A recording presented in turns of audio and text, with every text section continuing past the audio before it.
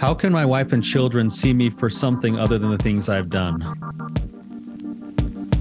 Welcome to the Real Talk Recovery Podcast with the Therapy Brothers. We're brothers, we're therapists, and we know recovery. Bring your stories, your questions, your successes with real recovery.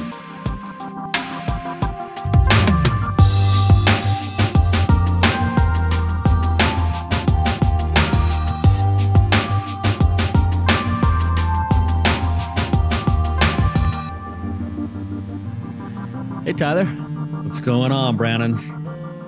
Not much. Just doing my thing, you know. Yeah, good. How's your weekend? Weekend was great. It was awesome. So what's your plans for Thanksgiving? We've got family. We got my wife's side of the family coming up. We're going to see some family from California that we haven't seen in quite a while. So he's got basically a whole 15-passenger van full of kids. So it's going to be an awesome weekend. Well, that sounds fun. Uncle Tyler resting with all the kids. Their kids are awesome, man. We're going to have a good time. Yeah, well, yeah, that'll be fun for them to hang out with their Uncle Tyler. Get to know you better. Yeah. Well, awesome. Sounds good, Tyler. I say we dive into the episode here. All right, Larry, welcome to the show. Thanks, guys. Thanks for having me. Yeah. If you could just give us some background, we don't need your full autobiography, but enough pieces to the puzzle, and then ask any questions that you have. Yeah. So I've been married almost 15 years. And in that there has been a series of betrayals that I've, had to my wife, and it started, fairly early on, like 2 years into the marriage. There was an emotional affair. There's, an internet addiction piece of chatting with other women that was found while she was in labor with our first child. And then another one while she was pregnant with our third child as well, that she found on our anniversary day. There's been about 5 years of financial infidelity as well. Something I haven't heard you guys talk a lot about, but has played a role in my, in our marriage. And then the most recent would be I had a 15-month physical affair with D-Day being last October of 21. And so that's kind of a mini background, obviously not doing a lot of full justice to everything my wife's been through and everything I've put her through over our 15 years of marriage. Okay. Where are you at now in terms of recovery? So I started seeing a CSAT back in August after we had done some marriage counseling, but it just wasn't quite doing it. My CSAT actually recommended kind of break away from that. Just because there just wasn't enough, it just wasn't really doing anything for myself and my wife. I did see I'd seen an individual counselor before that, but it seemed like I just left always feeling like she was looking at me as the victim and not my wife. And it was really hard to cope with that. I didn't feel like I was getting anything from that.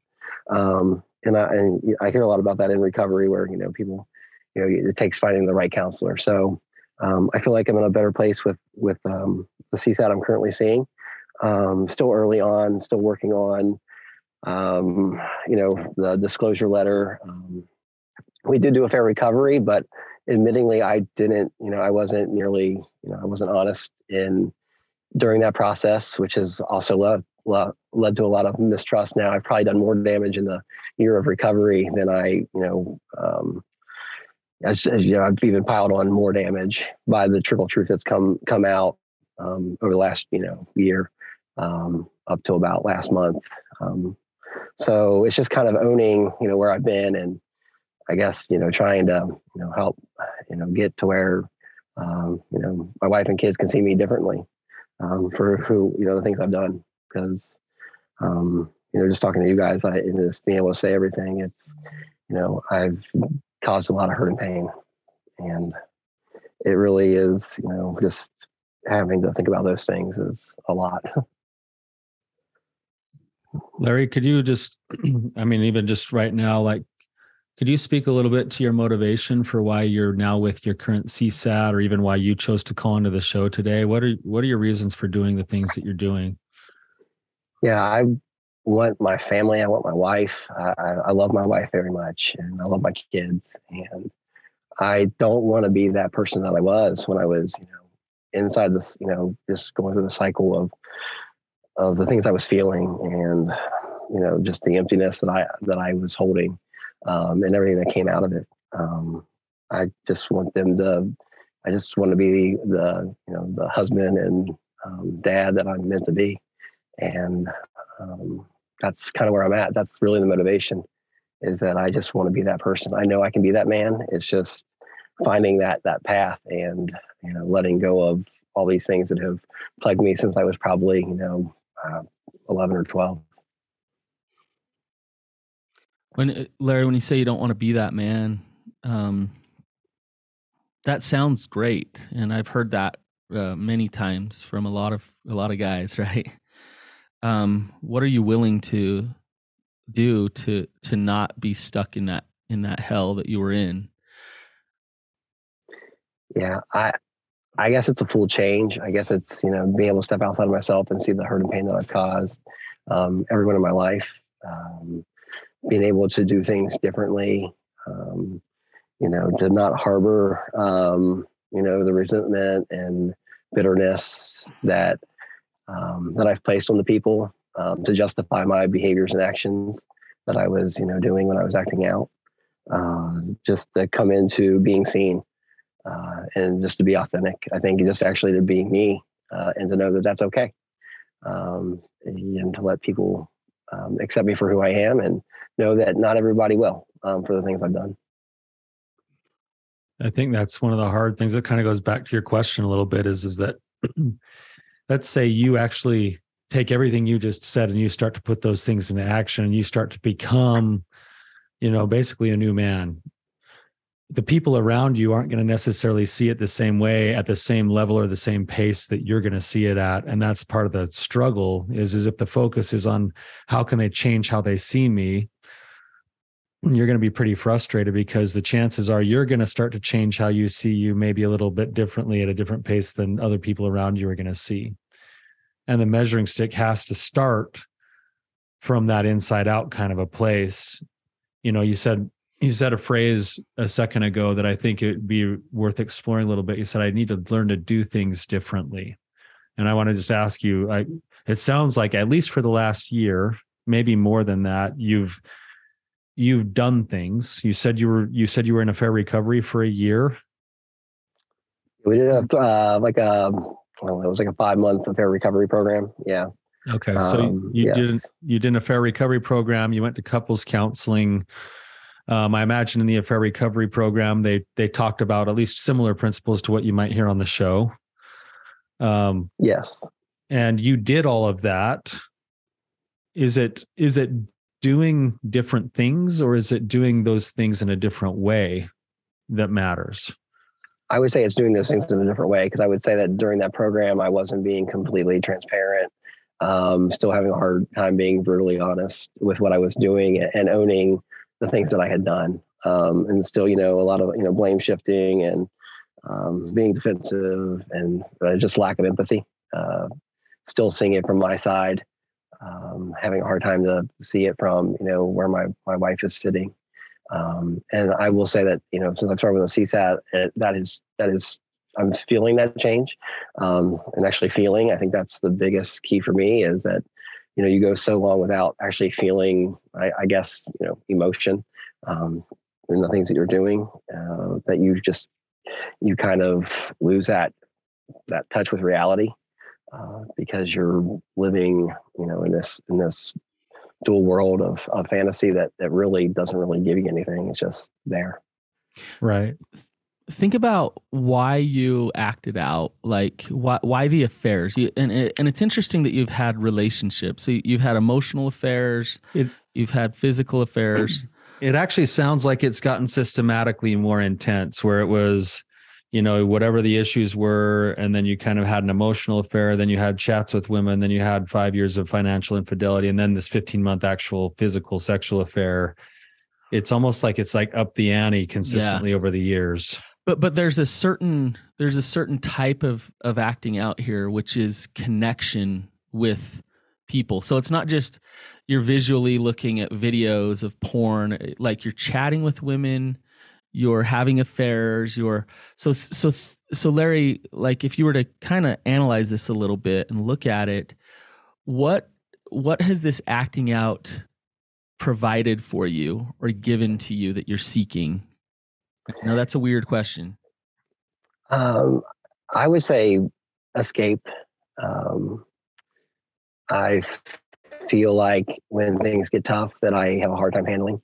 So I run from that and go to a behavior that was, that I ran to probably, as I was a teenager and maybe into college a little bit, of being online and just going there for comfort or what I felt like was comfort. Okay. But what I want to ask you is, okay, yes, it was escape, but why was connecting with people and getting people to want you and desire you so intoxicating?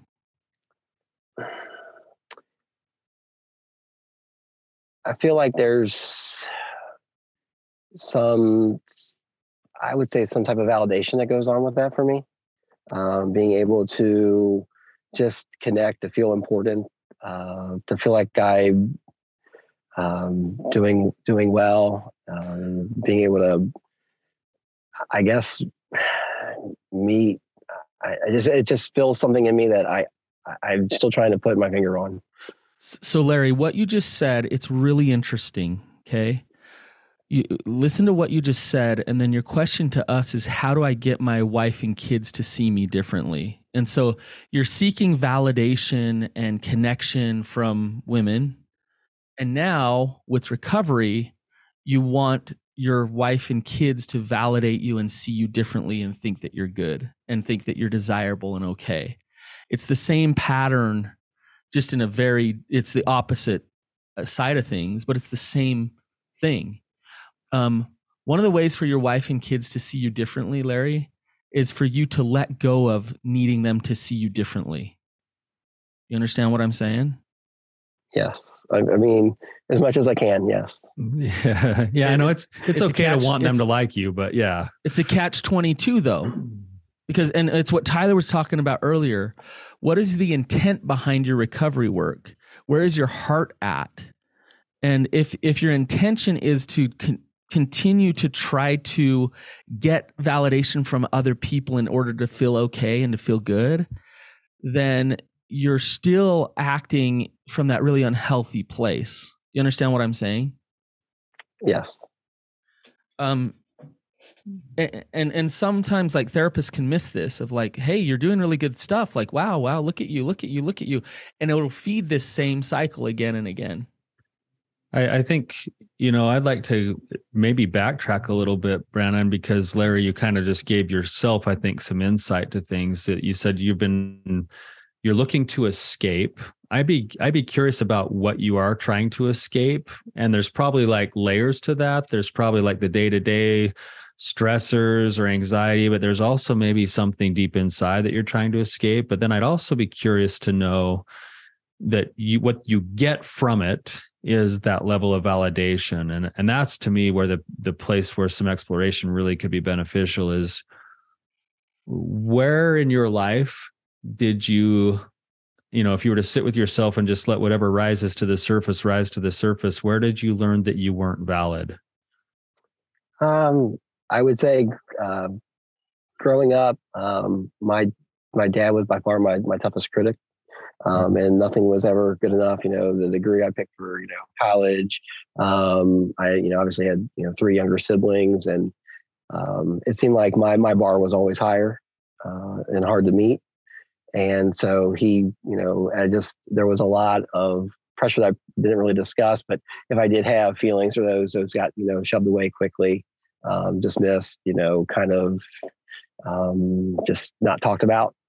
Sexuality really wasn't talked about either. And those were, big components. And I know you guys have talked a lot about just, I guess, my relationship with my mom as well. A lot of times I was her confidant. She would, talk about, the pains that she was having in the marriage and just some of the things that, her and my dad were going through. I don't know that it's to the point of, the pieces that like with the incest that you guys talk about, but sometimes in hearing some of your callers, I can feel that. I can feel that when they talk about their relationship with their parents. But yeah, my dad was definitely a big judge of kind of where I sat in life. And, even at 16 said, "Hey, you're 16 now, you don't really need me and you can, just don't end up in jail." That was kind of what he told me. He said you'll end up in jail?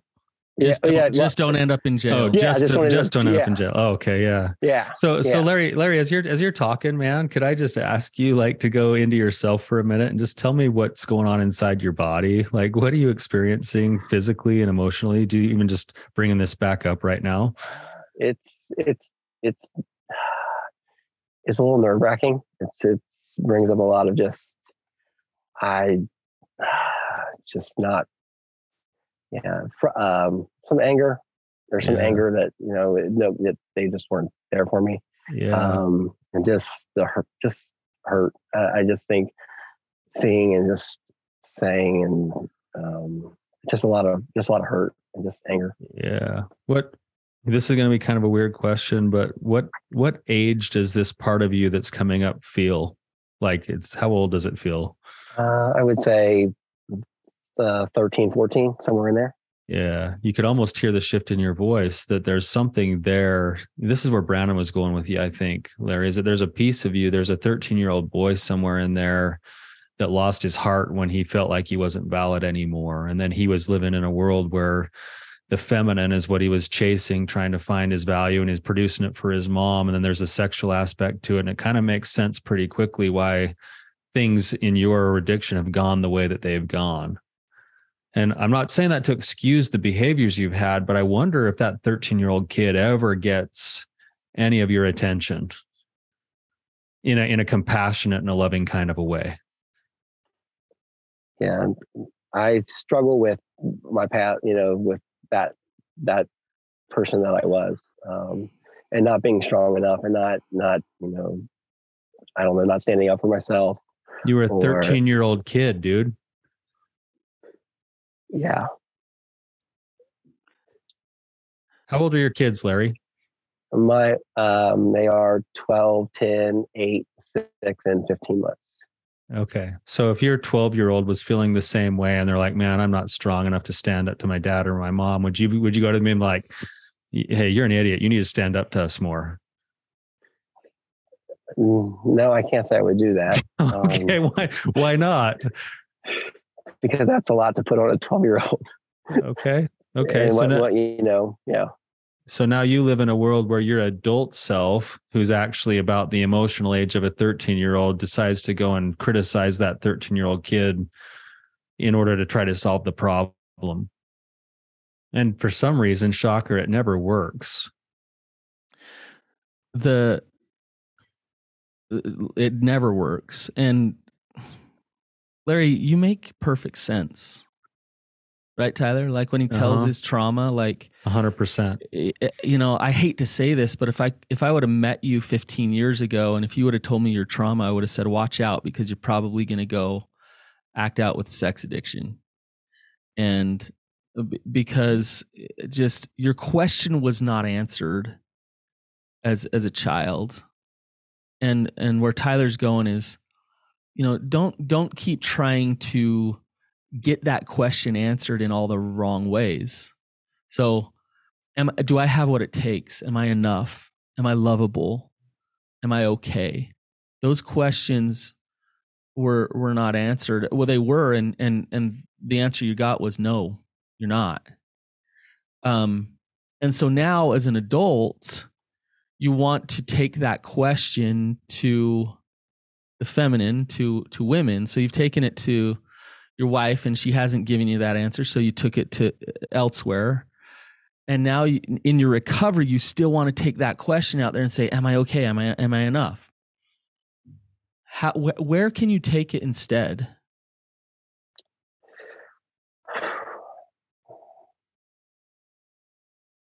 I mean, I feel like if I knew that answer, then this would be really simple.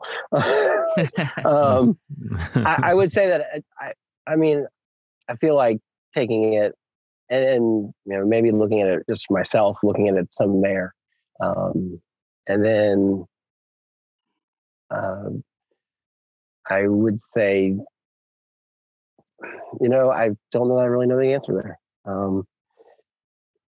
Yeah. Larry, do you know? I want to tell you something that might shock you. Do you know that all the questions that I just threw out there, am I lovable? Am I enough? Am I okay?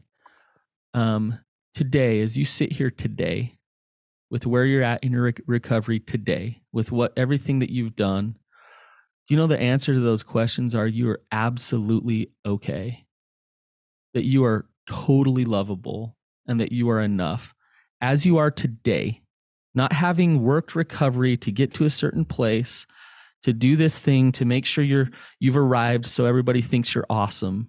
In your freaking mess right now, today, Larry, you are so loved. Now, I know you don't believe that, but that probably makes you feel uncomfortable, right? How does that make you feel, Larry? Yeah, I have a hard time believing it. Just because how could, I don't know. I obviously grew up, religious, went, Catholic, went to a Catholic school. And then, I know right from wrong. So I've chosen a lot of wrong. And it's really hard to look at myself as, being, worthy of that love and that care. And I do struggle with that thought. Larry, it sounds like you kind of answered this, but where did you learn that the only way to be lovable is if you do right? I would just say it was just growing up, and just that's what I heard the most, whether it was, school or church or my parents. And that, yeah. And then when I did, it was that hiding behavior that, yeah, just trying to hide if I had made a mistake, or running from it, or denying it, or blaming it on someone else. Okay. So if it would make sense that if you were raised in a place where the systems around you, school, work, your parents, church, they were all kind of reemphasizing a certain message, which is that the only way that you're lovable is that if you don't make mistakes. It makes sense why you develop secrecy and you'd feel pressure, and you'd be living the life that you're living, so much so that it would become an automatic thought, and you wouldn't even have a chance to question whether or not that needed to be true. It would just be true to you. Now you're an adult man and you're recognizing that you have a thought, that this thought says that I can only be lovable if I don't make mistakes. Does that need to be true, Larry? No. Where does it lead you if it is true?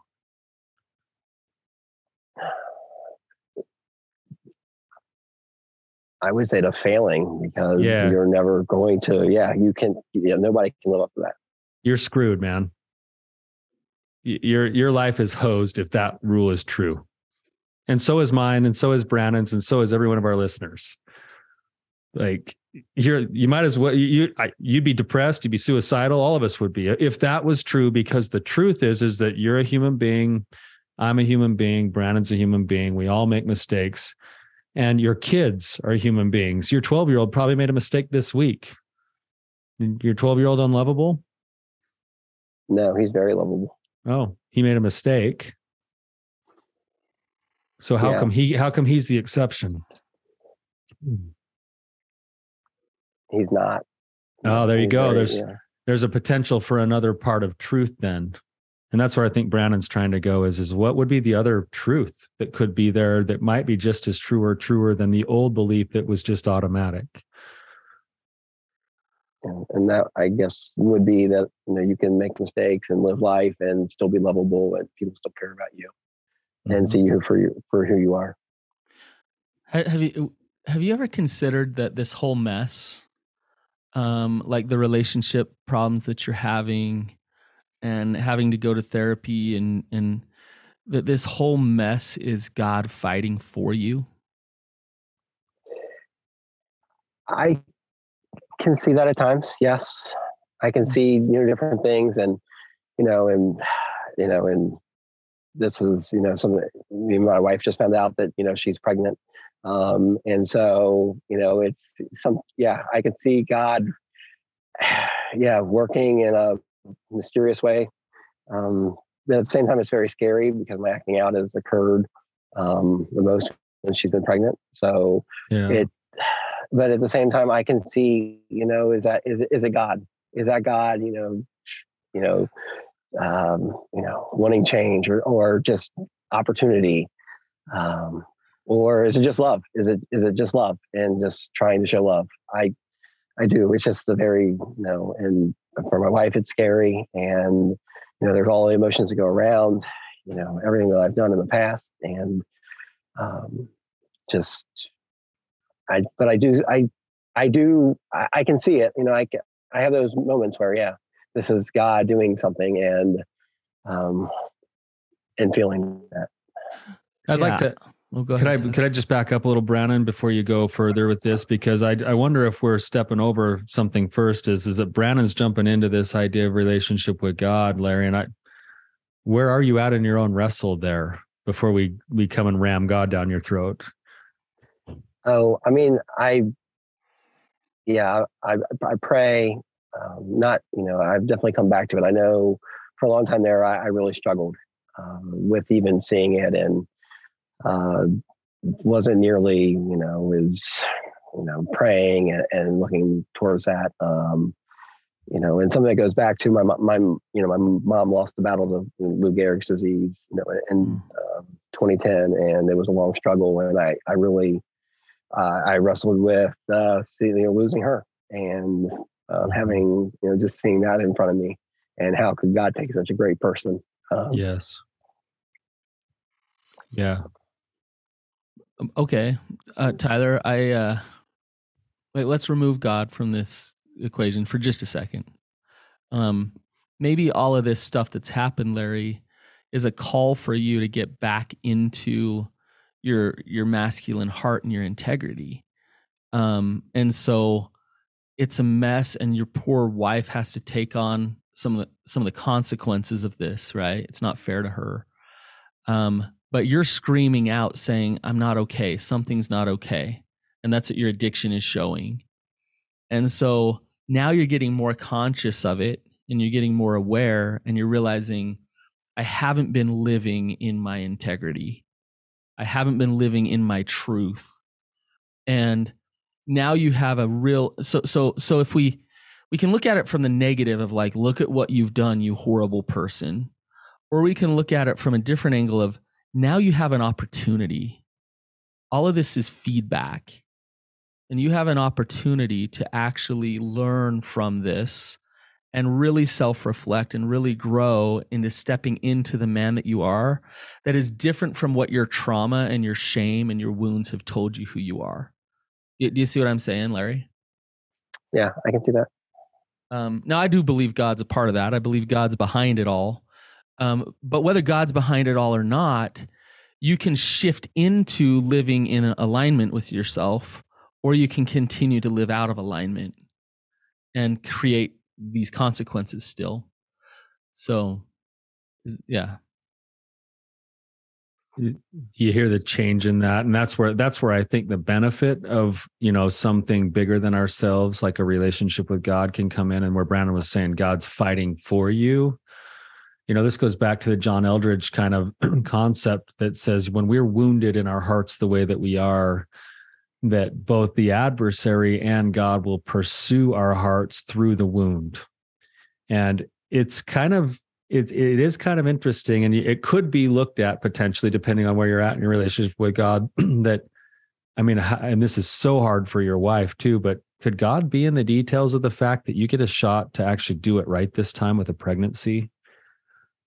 Like, and actually step into that place of being the man that you can be.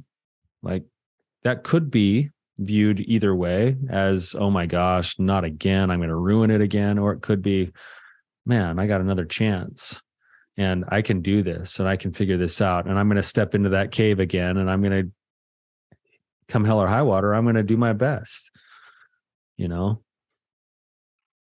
Yeah, I I feel that. I mean, I feel that this is something that, it's, I don't feel like it's an accident. I feel like it is a true, you know, God, trying to find, uh, trying to find me or me trying to find God. I don't know which, but I feel like it is the chance for me to step into, um, the person that I want to be, and the husband that I want to be to my wife, and the father I want to be to my kids, and to show something different, and be able to kind of break the cycle and try to start working through these things that I have so tried to run away from and hide from for so long. So I want to ask you, Larry. I want to back up. So we've kind of gone down this road, right? We've kind of ended up here down this road a ways. I want to ask you the very question that you came on asking. So, how do I get my wife and my kids to view me differently? Okay, how? Like, outline that for me a little bit. I would say it's just showing up every day as as myself, and to live in the truth and know that I'm going to make mistakes as a husband and as a dad, and that's okay. And that, at my job, I'm going to make mistakes, and that's okay. And that I'm still, lovable, and people still care about me, and, my family still cares about me, and that, just in that daily, in that, just in life, just living, and maybe not, shifting the focus on, people loving me versus that I am loved, and that I don't, that validation really isn't really what I'm, as much as it's what I was looking for. It's not, it's there if I just be me. I don't really need to do anything because it's there, and just to show up every day and be myself. I love that answer. I do too. But it's going to come kick your ass. Life will come at you. What I mean is, like, there's going to be days when you really feel like your wife's disappointed at you, or that you're failing everywhere at work or whatever. And in those moments when the triggers come, those voices of shame are going to be really loud. Right. And so can you do what you just said, Larry, despite life coming at you in that way? Yeah. I think that's, I definitely see that as, and I think I've been battling that, since D-Day and even further back, trying to work through those feelings. And my wife will often say that I'm really good with my words, but I'm really, crappy with my actions. And that really is resonating with me as I sit here and look at things. And like I said, since I've been working with my CSAT, that I can feel more of that, and I can see that. My wife will often say, it's like you would give me three choices and I would choose the choice that hurt her the most. And trying to step back and see those choices, at times I didn't even see those as being, that there was three choices, and I was choosing the choice that would hurt, her or my family the most. And being able to step into that and, look at that and say, hey, that my selfishness would take over. And so I can feel that. I think it's interesting that we started the episode with the question, how can I get them to see me differently? And you came to the conclusion of, I need to live each day. And you said a few things. You said, becoming the husband I want to be, becoming the man I want to be, becoming the father I want to be. That's what your recovery is really about. And really it makes it sound really simple. And in some ways it is, even though it encompasses a whole bunch of work. That if you wake up today, Larry, and you just look at those things and say, what's the kind of husband and father I want to be today? And then you give whatever's in the tank, whether you have 10% in the tank or 100% in the tank, you give it all just tomorrow. And you do that one day at a time, consistently over time, the best thing you can do to have your kids and your wife change the way they see you is to forget that they're the ones that need to change, and you get busy one day at a time being the man you want to be. And that's a process that has to be come back to being reminded over and over again, because the default setting wants to pull you back into being the man that everybody else tells you should be. Tyler, it's a control issue, right? Yeah. Like with everything that we're talking about here, this is all like awesome, but it requires surrender. In order for you to be that authentic person that you're talking about, Larry, you have to let go of this old system that you've had from the time you were born, pleasing your mom, trying to be enough, trying to get validation. It's surrendering that. It's releasing that and saying, I'm gonna let go. And I don't know if I'm gonna get that validation from others. I don't know but I'm just gonna be the best husband, father, man that I possibly can be, because I know deep down that I am good and that I am okay. And then you let things fall where they may. Right. But it requires that really hard letting go of that control. Yeah, I would say that I have tried to control my life for a long time, in every aspect. And yeah, control is, letting go is scary. There's a fear there. And I think, I know you guys have had a past episode about, the money tree versus the real treasure. And so often that money tree is there. And instead of, going past that and seeing that, I go there because it's that easy road, and versus, doing a little bit more work. And like you said, given the whatever percent I have that day to get to the true treasure, because, I have an amazing wife and I have amazing kids. And I don't want to lose them. So it's just showing up and giving everything I have each day. That emotion. Go ahead, Brandon. No, you go. That emotion that's coming up inside of you, Larry, where do you think that's coming from right now? Just a place of, I would say it's just a place of love. See that's in you, Larry. That's in you. That's the part that you're seeking to touch and have an experience with every day. Because guess what, Larry? You're in that space right now. You're feeling that love for your wife and your kids right now. What happens to your disposition to go and act out when you're in that space? It goes away. Yeah, it's gone. You're not going to act out today, dude, unless you have a big vulnerability hangover after we're done. But if you get in touch with that, if you get in touch with that part of yourself that by the way, Larry, was already in you, you go find that every day, you will not have a need to act out. Yeah, when I feel that, I don't, that desire is not there.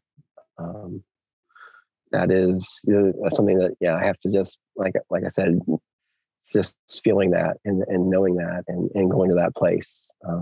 That's a love for your wife and kids. That's not them showing their love for you. That's you loving your wife and your kids.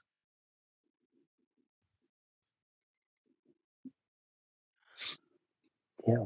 No, I can feel that in my, just hearing you say that and just that, that, I guess the flip that happens there, and how I, kind of project that onto other people, onto my family and onto my wife. And really it's not projecting it onto them and seeing it in myself. Yep. Larry, we, Tyler and I are fortunate enough to, I guess we're fortunate enough to see people on every side of recovery. So we see people at the very beginning in the pain and it's hard. It's hard to see that, but we also, the beauty of what we do is we get to see people on the other side of it.